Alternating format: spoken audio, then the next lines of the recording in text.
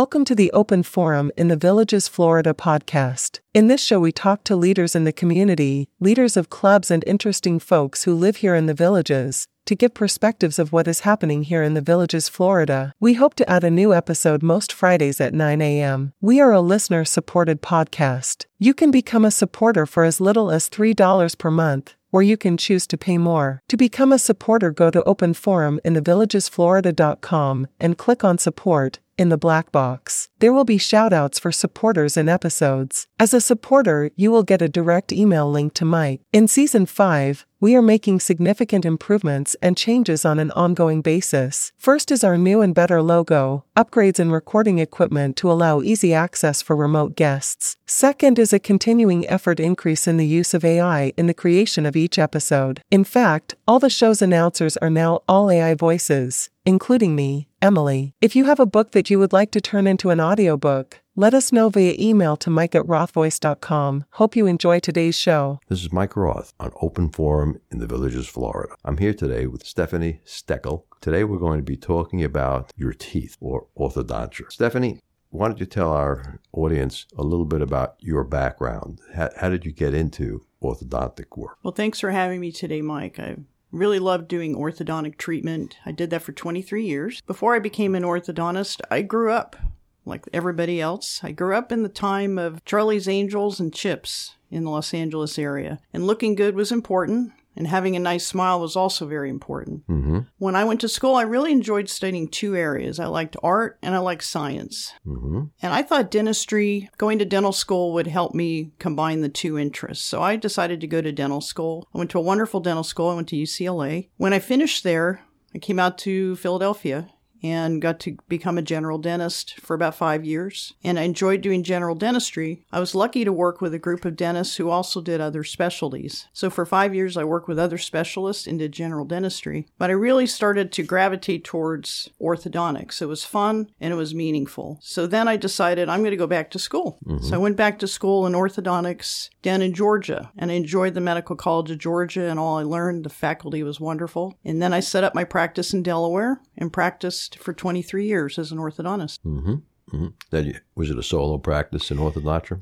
I was a solo doc, yes. Mm-hmm. That's good. I understand you also wrote a book. Tell our audience a little bit about your book. I really enjoyed writing the book. It was a new creative process for me. My book is called Crooked to Straight, and it's about it's a guidebook for patients, parents, kids, anybody that wants to get orthodontic treatment. I'm your guide to tell you about what to do before, what to do during, and what to do after. I'm not treating you, but I am your guide. In the book, whether ebook or paperback. You can look me up and find information throughout the process of your treatment. I want you to succeed, and I want you to have a good experience with the staff and the doctors. So my passion for writing the book was there because I truly think that a good doctor-patient relationship is the basis for successful outcomes. Mm-hmm. Mm-hmm. And was that the reason that you wrote the book? The reason I wrote the book, I was inspired by my dog.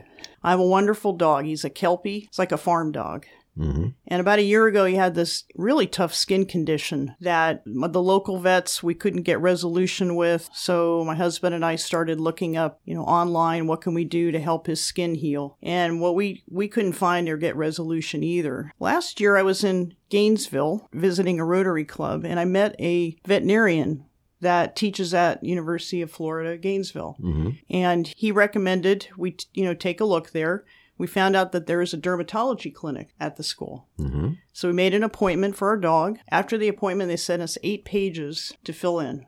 8 pages? Of documentation of history on our dog. Mm-hmm. We filled it in, brought it to the appointment. And I was so impressed with them because you had veterinary students, you had first-year residents, and you had attending doctors. They all 3 of them read the information. Mm-hmm. And they asked a lot of questions. They asked us about his history, and they wanted to confirm they understood what we had done and what is going on. Sure. Then they did the testing. And Okay. They ordered tests. We got a diagnosis. They explained what we needed to do. Of course, in a sense, I'm the patient along with my dog because I have to render the care for him after we leave. Mm-hmm. But it was very successful. And I truly believe it was successful because we had a really good doctor-patient relationship. Mm-hmm. And now my dog, wherever we go, walking around the villages. He gets compliments on his coat. He has a beautiful coat. His skin is healed beautifully. Mm-hmm. Mm-hmm. And because of the experience with your dog, you decided to write a book for people who needed orthodontic work. Well, I really got to know my patients as an orthodontist. I really loved spending time with them. I'd see them, on average, are treated 21 months, national average for orthodontic treatment. Mm-hmm. So I see them a lot.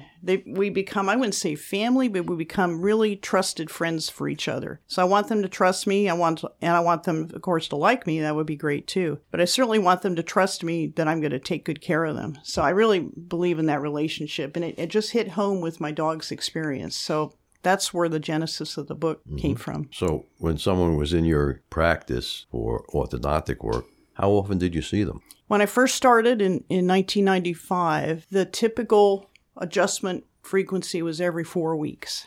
Mm-hmm. And then we started to include or change the wires that I used for the adjustments. And these wires had a longer activation period. So we actually stretched out their appointments to 6 weeks. And then over time, we went to 8 weeks. Okay, activation period means?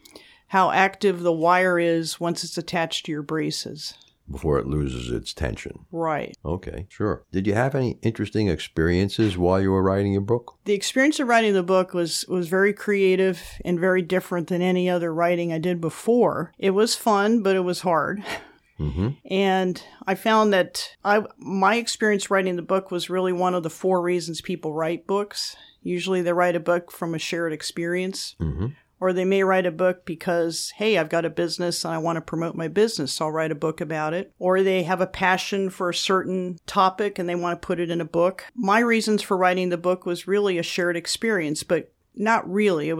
I was a dentist, then I was an orthodontic patient, and then I was an orthodontist. So I felt like I had seen both sides of the chair a lot. So you went through orthodontic work as an adult? Yes. Okay, I did too. And for me, it was a different kind of experience. It's very different as an adult compared to kids. Yeah. I always was a little bit angry at my dad for not putting me through orthodontic treatment when he put my younger brother through. And they said, well, you didn't need it. And for me, my dentist said to me, the pain you have in your lower teeth is not because they need a root canal, not because you have a cavity, but because they're pushing on the teeth are pushing on each other. Go see an orthodontist. And it was kind of hard to accept, but I went to see the orthodontist and got the braces and worked out very well. Yeah, there's usually some soreness with orthodontics too. Well, you may or may not remember that. It's not. It was actually a wonderful weight loss treatment. Okay? Really? For me, I probably lost 20 pounds in orthodontic treatment because I didn't want to brush my teeth after any time I ate anything. So I stopped eating completely in between meals, which is a habit that stuck with me. And wow, the amount of time it took to brush your teeth meant I didn't have time to do other things. So I was encouraged not to eat as frequently and better food. So I guess it worked out pretty well. Well, you had cleaner teeth for longer periods, it sounds like. Well, and that's good. Yeah, and that's been a continuing habit. But if we want to lose a couple of pounds, I'll definitely recommend braces.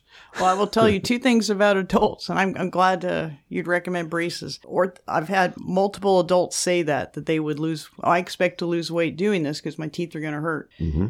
And sometimes they do, and sometimes they don't. So I'm glad it worked out for you in your case.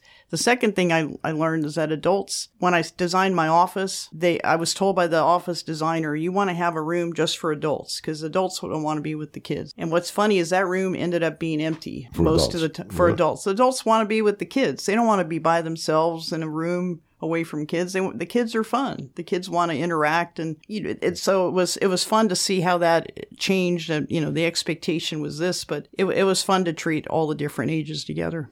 Mm-hmm. Yeah, I didn't even notice the age of the other patients at the office. Yeah. It didn't make a difference to me. Can you tell our listeners a little bit about the specialty of orthodontics? Sure. Orthodontics is a treatment that over 2 million people in the United States choose every year to get done, probably closer to 3 million. And if you're going to do that, I strongly recommend that you consider that there's a time commitment, and you were just discussing an oral hygiene commitment that goes along with it that's greater than what you're experiencing now. So over 2 million people decide to do this, adults, mostly kids, but maybe about 30% adults. And when you go in to get treatment, it's a change to your lifestyle. But you'll get to see changes in your teeth. Probably give it about a month, you'll start to see your teeth starting to look better. So it's worth some of the discomfort you'll go through. And there is some discomfort. You just have to expect that. In the profession, there's definitely a trend towards mass customization of orthodontic treatment, meaning like the braces are customized for that particular patient. Yeah. Or the aligners, the clear aligners are customized. And there's also a trend towards as much delegation as possible that's legally allowed for the staff. So you see the doctor and then you also see the staff while you're in treatment. So is that Invisalign braces that you were talking about? And that's one of the brands that are out there, yeah. Mm-hmm. And that's better than the traditional stuff which was wired on? I'm going to give an engineer or economist answer on that, which is it depends. Okay, tell us both. If you're somebody who doesn't mind having the fixed braces on your teeth, and of course you don't know until you know, I think the braces may serve you just as well as aligners. And now if your orthodontist gives you a choice, then it makes it a little tricky for you to choose. You may want to choose and work with what your orthodontist recommends for your particular treatment. I find that there's pros and cons with each. You described having hygiene, keeping them very clean takes time, and that's true. If you take the aligners out, you can brush and floss normally. Mm-hmm. But you also have to clean the aligners, make sure you put them back in. If you lose time during the day, forget to put them back in, it could delay your treatment. Course of treatment will take longer. The treatment time doesn't really differ between the two. Really? In my experience, I think they both work about the schedule that you can forecast them to work.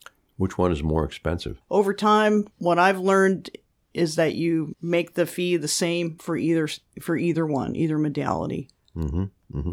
There's actually, you save time on the setup for one modality, and the other you have a greater setup, but then it's less expensive up front. So it kind of evens out. Mm-hmm. That's the market at work. Mm-hmm.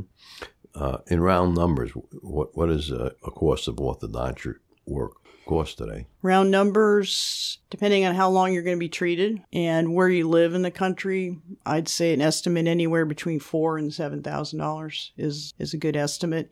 If you have another specialist that you see during the treatment, it might add some cost. Mm-hmm. And let's take a quick break here and listen to a Alzheimer's tip from Dr. Craig Curtis. Dr. Curtis, can you tell our listeners something they can do to improve the nourishment that they give to their brains? Absolutely. Our brain only weighs about 2% of our overall body weight, yet it receives about 20% of our blood supply. So it's very important that we essentially nourish our blood vessels. As we nourish our blood vessels, we'll essentially then nourish our brain. So lowering the amounts of sugars, red meats that's high in cholesterol can go a long way to nourishing our brain by making our blood vessels more compliant. With over 20 years of experience studying brain health, Dr. Curtis's goal is to educate the village's community on how to live a longer, healthier life. To learn more, visit his website, craigcurtismd.com, or call 352-500-5252 to attend a free seminar.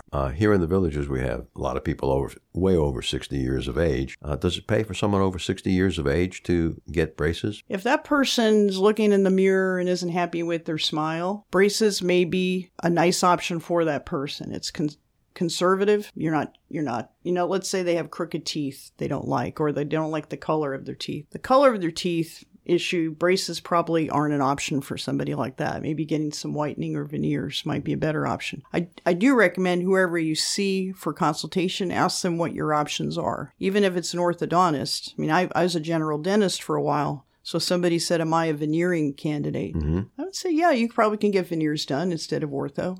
You could do that. So I'd say that's somebody over 60. If you're looking in the mirror and you say, hey, I don't like what I see. What is it you don't like? Mm-hmm. Write that down specifically and talk to your dentist. If you're thinking about orthodontics, your dentist is somebody who knows you, your hygienist knows you. Talk to them about the experience and what would be involved. But be really, what I recommend is you're really specific about what you want to change. Mm-hmm. Because you just want straight teeth or a perfect smile, that's fine. But you're gonna be better prepared if you're a little more specific on what you want to change. Mm-hmm. Mm-hmm. And this is a question I asked before we went on the air. Will someone who has orthodontic work to straighten out their teeth have a lower risk of needing implants? People who go through orthodontic treatment, whether you're a child or an adult, you're undoubtedly spending more time taking care of your teeth. You're removing the plaque. You're taking care of your gums. And if you're doing that, you're maintaining the health status of your teeth very nicely.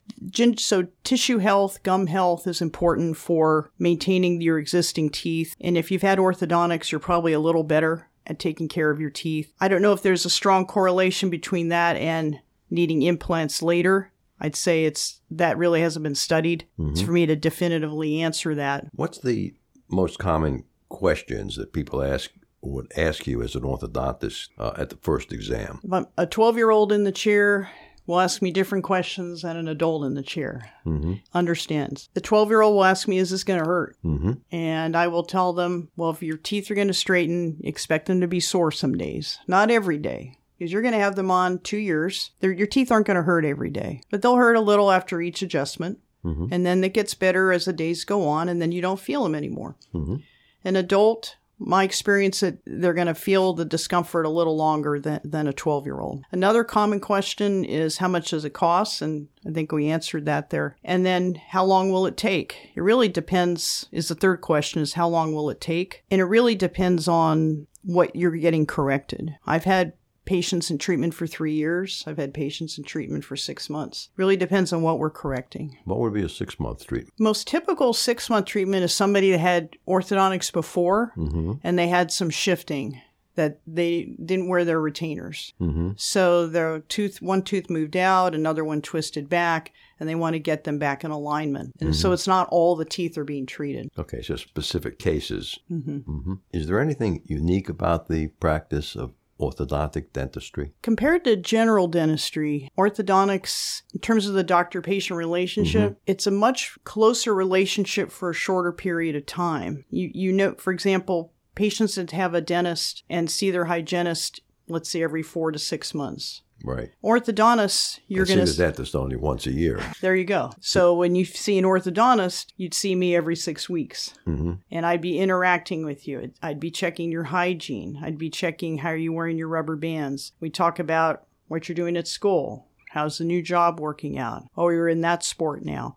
So we develop a really close relationship for let's say a 2-year period of time. Maybe that's why a lot of people who apply to dental school, and mm-hmm. I've sat on interview boards, people almost always say, I want to be a dentist because I loved my orthodontist. Mm-hmm. Maybe that strong relationship developed there and it never really ended. They really viewed that very favorably. Mm-hmm. Mm-hmm. Yeah, it makes a big difference if you only see the real dentist once a year when they're looking at x-rays. Right. But an orthodontist, you'd see them every time you had an appointment. Right. Right. Is there anything else that you think you need to share with our listeners about orthodontist dentistry? I think orthodontics has a wonderful history of helping people develop, strengthen their personal appearance and feel better about themselves. Most adults actually an AEO survey showed most adults, 75% that they surveyed, felt better in their personal relationships and even professional work after mm-hmm. having orthodontic treatment. And 92% of those same people said, yes, I would recommend treatment for others who haven't had it done yet. Mm-hmm. I think that's a